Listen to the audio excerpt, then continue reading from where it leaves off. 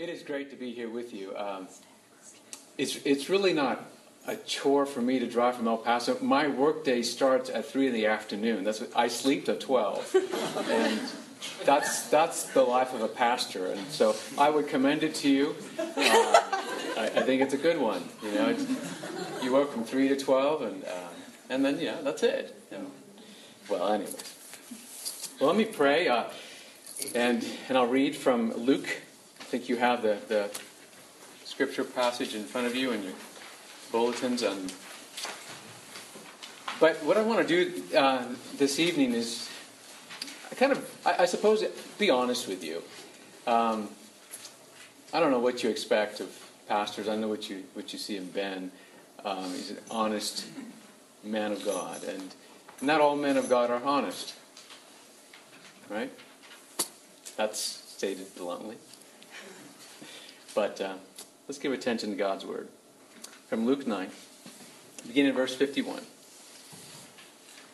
When the days drew near for Jesus to be taken up, he set his face to go to Jerusalem. And he sent messengers ahead of him who went and entered a village of the Samaritans to make preparations for him. But the people did not receive him because his face was set toward Jerusalem. And when his disciples, James and John, saw it, they said, "Lord, do you want us to tell fire to come down from heaven and consume them?" But he turned and rebuked them, and they went on to another village. Let's pray. Lord, would you teach us, and expose our hearts, but above all, show us the great grace that we have in Jesus. Lord, how you come to people, whether we're honest or not, and you expose us, and then you show us in your great, wonderful mercy the grace that there is in Christ for sinners like us. And so we beseech you to display Jesus before our eyes, to press him into our hearts, and to change us for his glory. Amen. Many years ago, I was in my car. I was going to seminary in Mississippi, and I was listening to a report from what was called Operation Rescue. Operation Rescue was a leading pro-life Christian activist organization. And they were reporting on a group that were protesting in front of a medical clinic. But what was interesting about that report is that there were other groups there as well. There was the pro-lifers that were protesting, and then there was a group that was protesting against the pro-lifers, and there was a group protesting against those who were protesting against pro-lifers, and on and on. But what caught my attention as I'm listening to this, I could hear some of what was going on, was how those folk who were there and protesting the pro-lifers, how they were spewing hateful remarks, really angry rage, berating the folk that were there. I was astounded. I said, how could they really say these sorts of things? But what was more astounding wasn't that. It was my reaction. Here I am in the car, and I just prayed. I said, God, there is just no way. There is no way that I'm going to be supportive of these people who kill babies. There is just no way that I have anything good to say. God, just wipe them off the face of this planet. God, send them to hell. So here I'm going to seminary class. I'm preparing to be a preacher of the good news. God, send them to hell. I said that, and I was all wound up. I was just like, just consign. Of course, I said it in good seminary language. Oh, God, consign them to hell. And I asked myself, well, man, God, do I really mean that? Do I really mean that? You see, we all struggle with deep things of the heart, even pastors and those who are studying in seminary, and those who are, and after seminary I went on the mission field for 13 years. And what that did that afternoon as I listened to that and I heard what came out of my heart, it exposed something that was deep inside that I spent years covering up. And there are times in our lives where God will bring us into a circumstance, bring an event into our lives that will expose things. And I think if I could draw one idea out of this text, is that when you're befriending somebody, when you are trying to show them the kindness and the love of Christ, when you want to share the good news with somebody else, and they reject you, they reject your kindness, what do you do with that? What do you do with it? And they just are ugly about it. Do you withdraw? That's one possibility. Do you just say, forget it? Do you become callous and cynical? Or do you respond in anger? And that's what I saw myself doing as I listened to that radio report. Responding in anger. I wanted vengeance right then.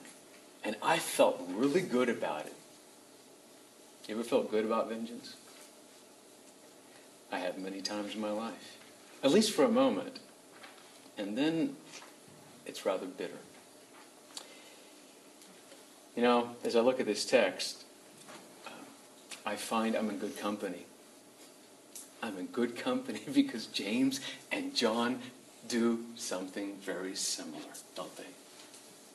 You see, Jesus and the disciples are en route. They're from going north. They're north of Jerusalem.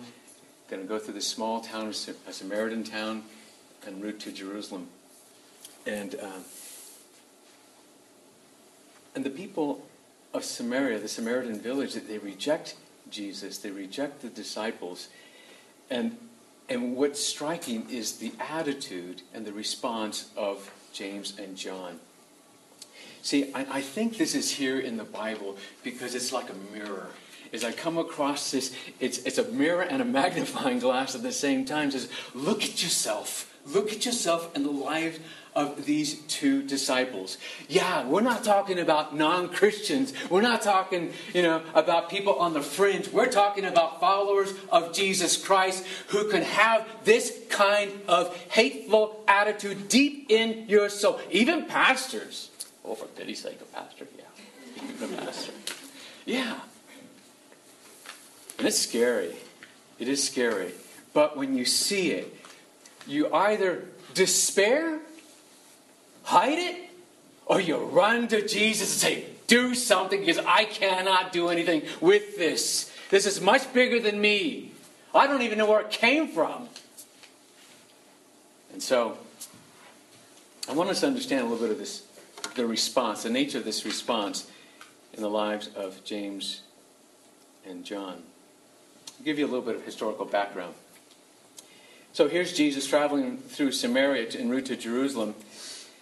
And you probably know that there was quite a bit of tension between the Samaritans and the Jews. See, the Jews viewed the Samaritans as racial half-breeds, right? They're racial half-breeds. Ethnically, they were not pure, right? And in a little bit of the history, Israelites in the north, when the kingdom was divided, they were captured by the Assyrians, and so there were another group of people, foreigners, that came and intermarried with the Jews. So you get the Samaritans. All right, so the Jews would look at them as ethnically impure, but the Jews also saw the Samaritans as religiously corrupt, because the Samaritans only held as authoritative the first 5 books of the Old Testament Bible. Right? And they also had their own temple. Not in Jerusalem. They had it in Mount Gerizim. And on top of that, later on, it was destroyed by some Jews. Right? So there was just a lot of tension. I mean, some years ago, if you were Mexican-American and you drove from Las Cruces or El Paso through Arizona, you would have felt some of the tension. When the sheriff there were freely stopping people. And we felt some of that. I remember when I was in high school. I mean, do I look like I'm Arab? Yes, some people. Go ahead, say it. Yeah. And I remember in high school, kids in buses stopping and yelling out, "Go back to Iran. Go back to Iran." Racial tension, we've experienced that. And this is And this is the environment in which Jesus and his disciples are going into. And so, here's Jesus and the disciples, 12 or more people. And so Jesus sends some messengers ahead into this Samaritan village to make arrangements. But they were not welcome. They just simply were not welcome. Ever feel not welcome someplace? Oh, yeah. Sure you have. And we see in verse 53 that they didn't welcome Jesus because he had his face set toward Jerusalem. Perhaps that was just a slam. They thought, you think so little of Gerizim, you don't even consider it. You're going to Jerusalem, so we don't want you here. But verse 54, and when his disciples, James and John, saw it, they said, Lord, do you want us to tell fire to come down from heaven and consume them? Idiotic hotheads.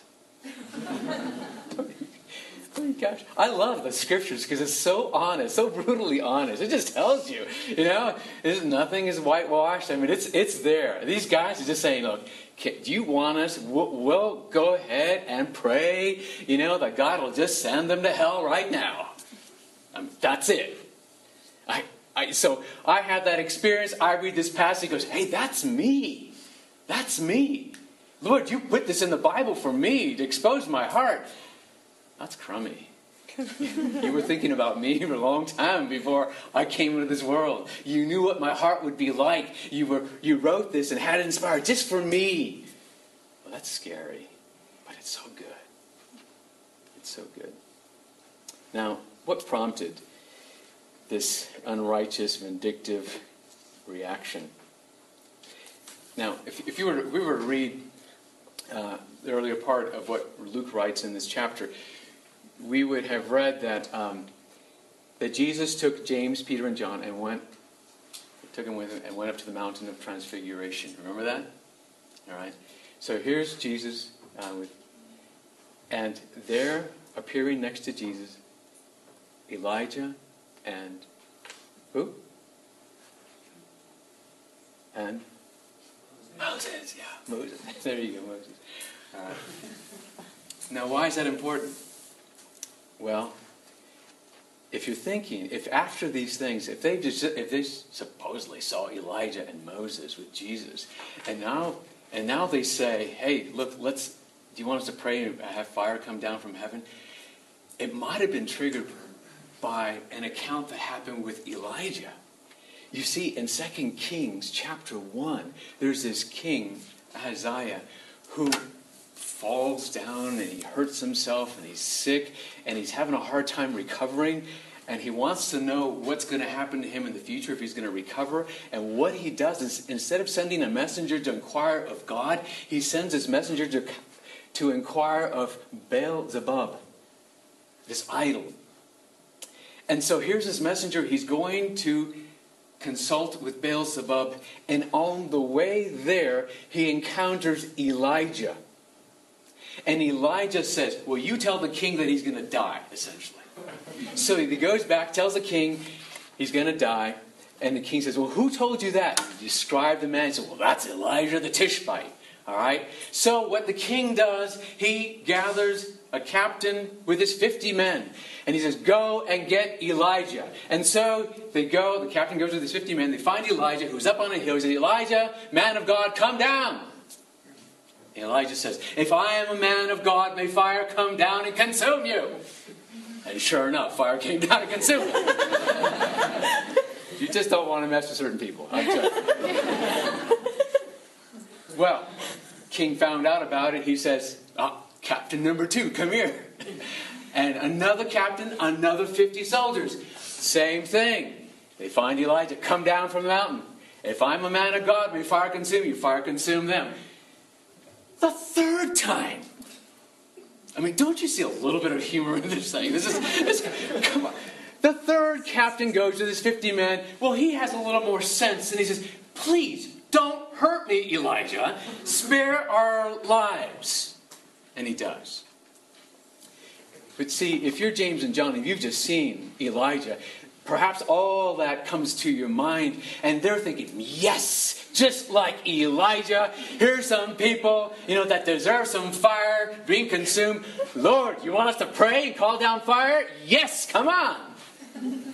Well, that's a good ministry. I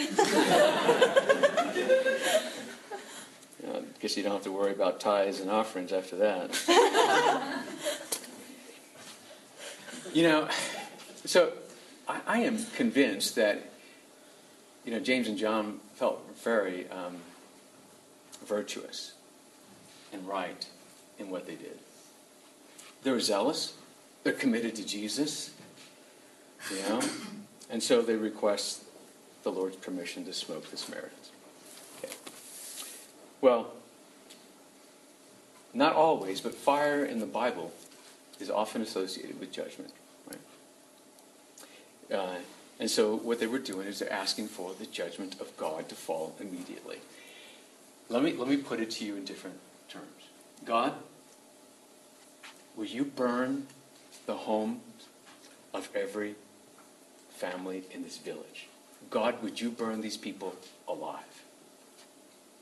All of a sudden it changes everything, doesn't it? And if you've ever have been or experienced a house fire or know of someone who has, this is an atrocious thing to wish. We have a family in our church that we met years ago because their house was burnt to the ground. It's been 7 years now, and even today, if they were to retell you the story and the events of that day, they would do so with tears in their eyes. The fear, the horror of trying to escape from flames. And thankfully, none of them were hurt. They lost everything. They preserved their lives by the mercy of God. See, sometimes I think that no right-thinking human being would really want to see another human being burned alive. Yet this is what, essentially, I was asking, and what the disciples were asking that day. Something is wrong with me. That was my conclusion that day. Something is deeply wrong with me. Something is deeply wrong with the disciples of Jesus. How can this happen? How does something like this happen? Why is it deep in my heart? And I think if we look at the disciples, we can say, well, maybe there are two reasons. And one is that there are two problems. They misunderstood Jesus' mission. So there's a theological problem. There's also a personal problem. First, the theological problem. In verse 51, this says, when the days drew near for Jesus to be taken up, he set his face to go to Jerusalem. What was he doing? Yeah, everything in Jesus' life was determined by the Father. And that time that had been determined by his Father in heaven, that time for him to go to Jerusalem, that time for him had come. So he sets out to go to the center of Israel's life and worship and where the temple was. And he knew that he would be taken up to glory. But first, what must he do? He must be lifted up on the cross. First, he had to be despised. First, he had to be hated. First, he had to be ridiculed. First, he had to be rejected. Yeah. Then he would lay his life down as the Lamb of God who takes away the sin of the world. He had told his disciples about that many times. Even in the same chapter, verse 22 says, the Son of Man must suffer many things and be rejected by the elders and chief priests and scribes and be killed and on the third day be raised. So here's Jesus. Think of this, imagine it in your mind's eye, that he is resolutely set on going to Jerusalem. He is determined. His eyes, his heart, he is fixed on going to Jerusalem to walk into suffering intentionally. To intentionally walk into suffering, that was his mission. To intentionally walk into a situation in which he would be beaten and viciously whipped and then nailed to a cross. But why would he do that? Because he had to be rejected so that we who come to trust in him would not be rejected. That's the way it worked in the kingdom of God. That was the gospel. Jesus had not come to condemn the world. The world was already under condemnation. He had come to save a people for the Father. And he would do it through suffering. He would do it through rejection. And that's so hard because everything inside of me hates rejection. I hate suffering. Why would Jesus do that intentionally? But he does. Because that's the only way that we might know life. And see, if we don't see that Jesus came to suffer, be rejected, and die, if I don't see that his suffering and rejection leads to glory and leads to salvation, I won't know what to do with those moments when I am rejected. You just don't know what to do with it. At least you won't do anything that's good. You'll do what I did.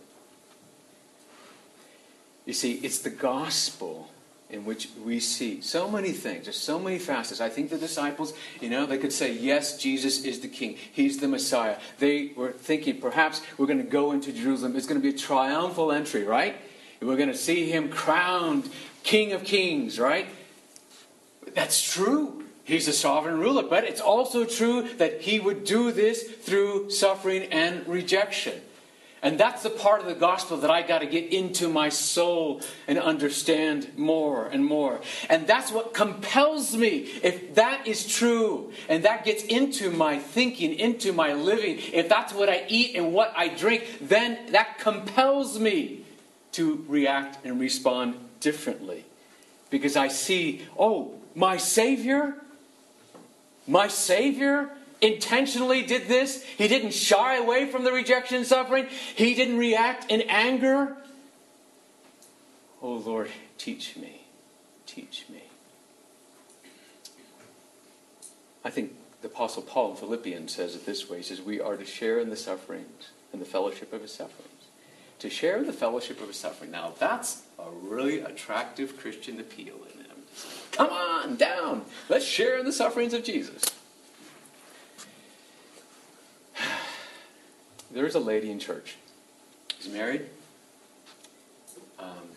Had a horrible marriage. Abusive. Married an abusive husband. Emotionally abusive, verbally abusive, physically abusive. For years.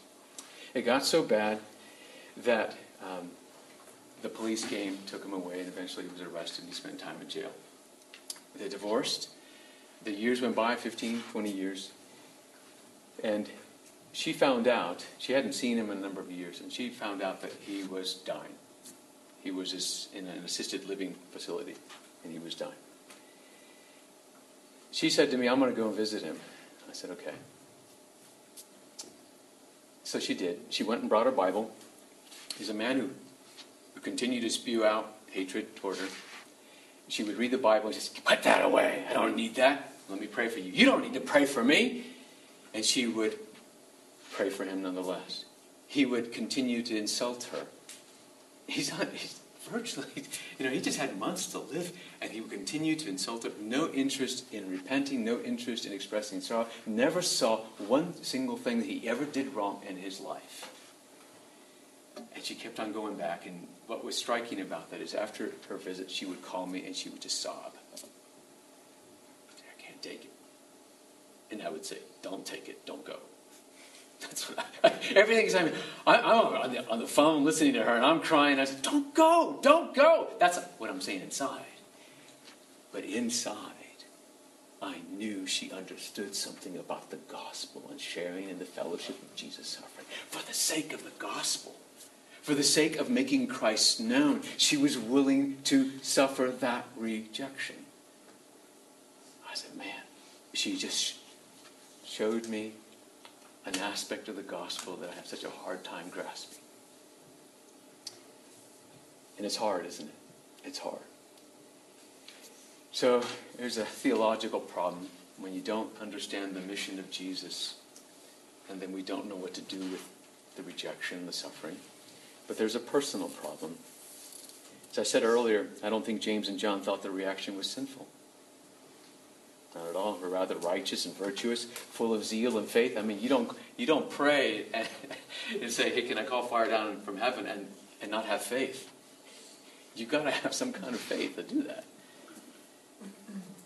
But when they asked to see judgment on the Samaritans, their request not only betrayed anger and harshness, but it really betrayed something much more lethal, and that's self-righteousness. It's that sense, I'm better than you, and you, I've received grace, and you, I want hell for you. Oh, that's so twisted, brothers and sisters.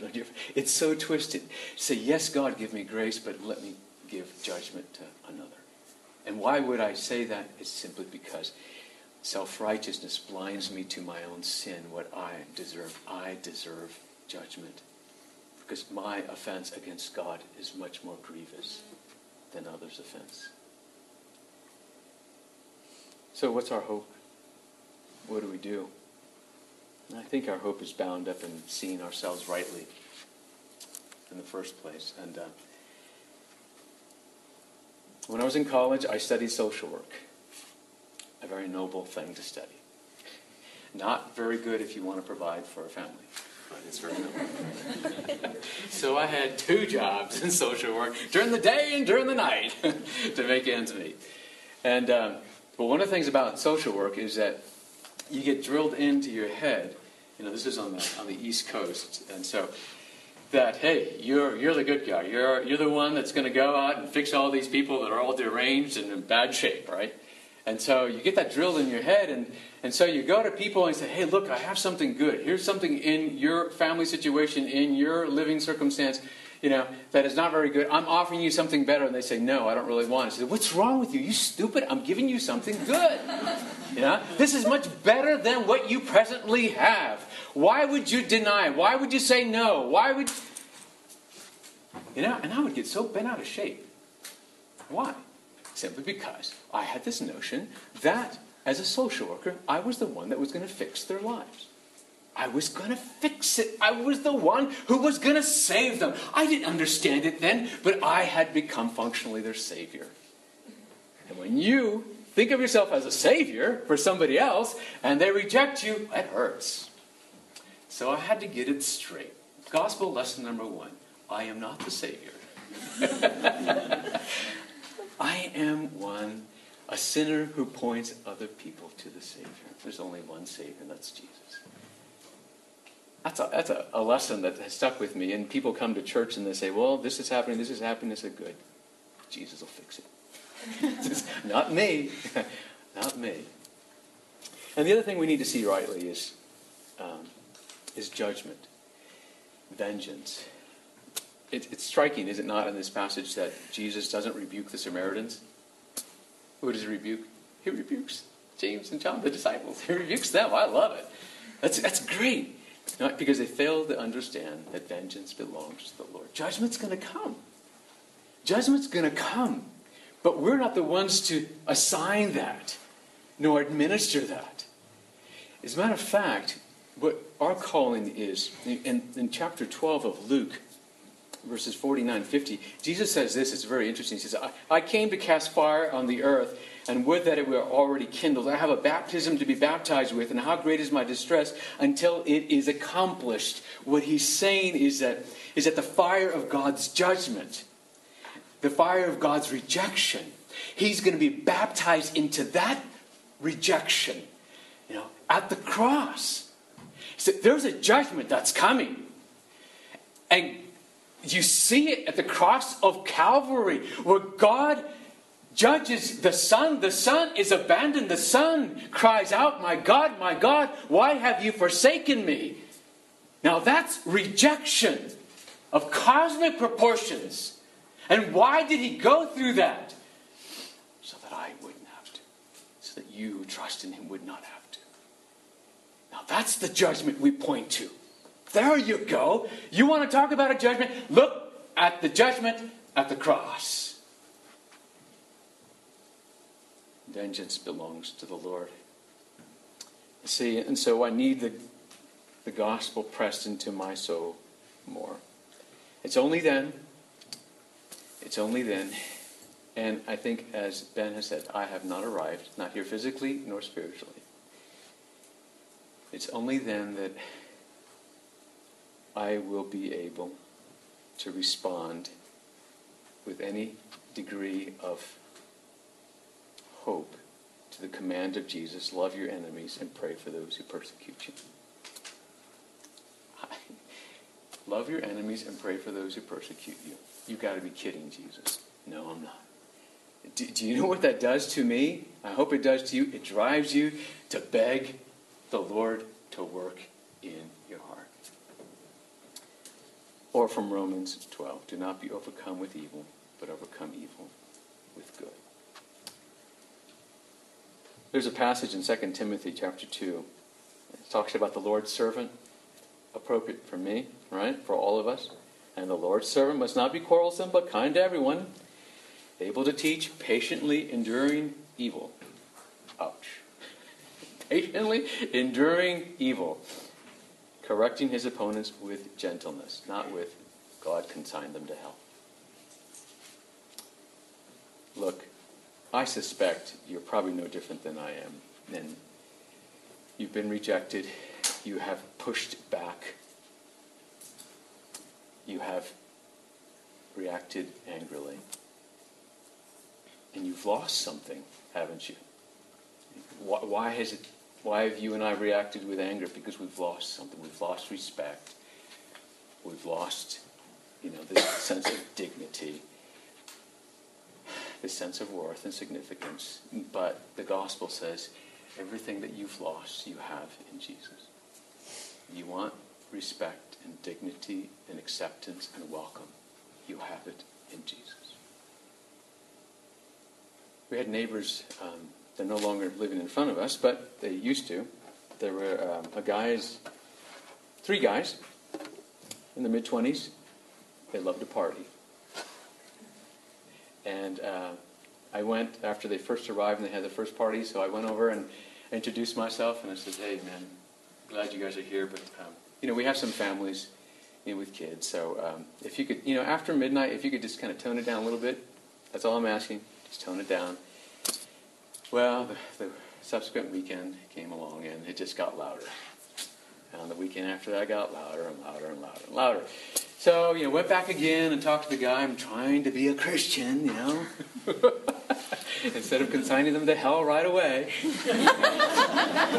I'm a slow learner, but I'm getting there. And it just got really bad one night. I just, my neighbors were awake. Everybody's awake because it's 2 a.m. And we were out in the street. And what do we do? So we called the police. And the police came. And apparently they had a lot of guests that had warrants for the arrest. And so they took about 3 or 4 of their guests out in police cars. So can you imagine this? At 4 o'clock in the morning, all right, this guy is standing, because all his guests are gone. The party is over. And he is standing in front of his porch. And he is yelling at the top of his lungs and consigning me to hell and a lot of other places.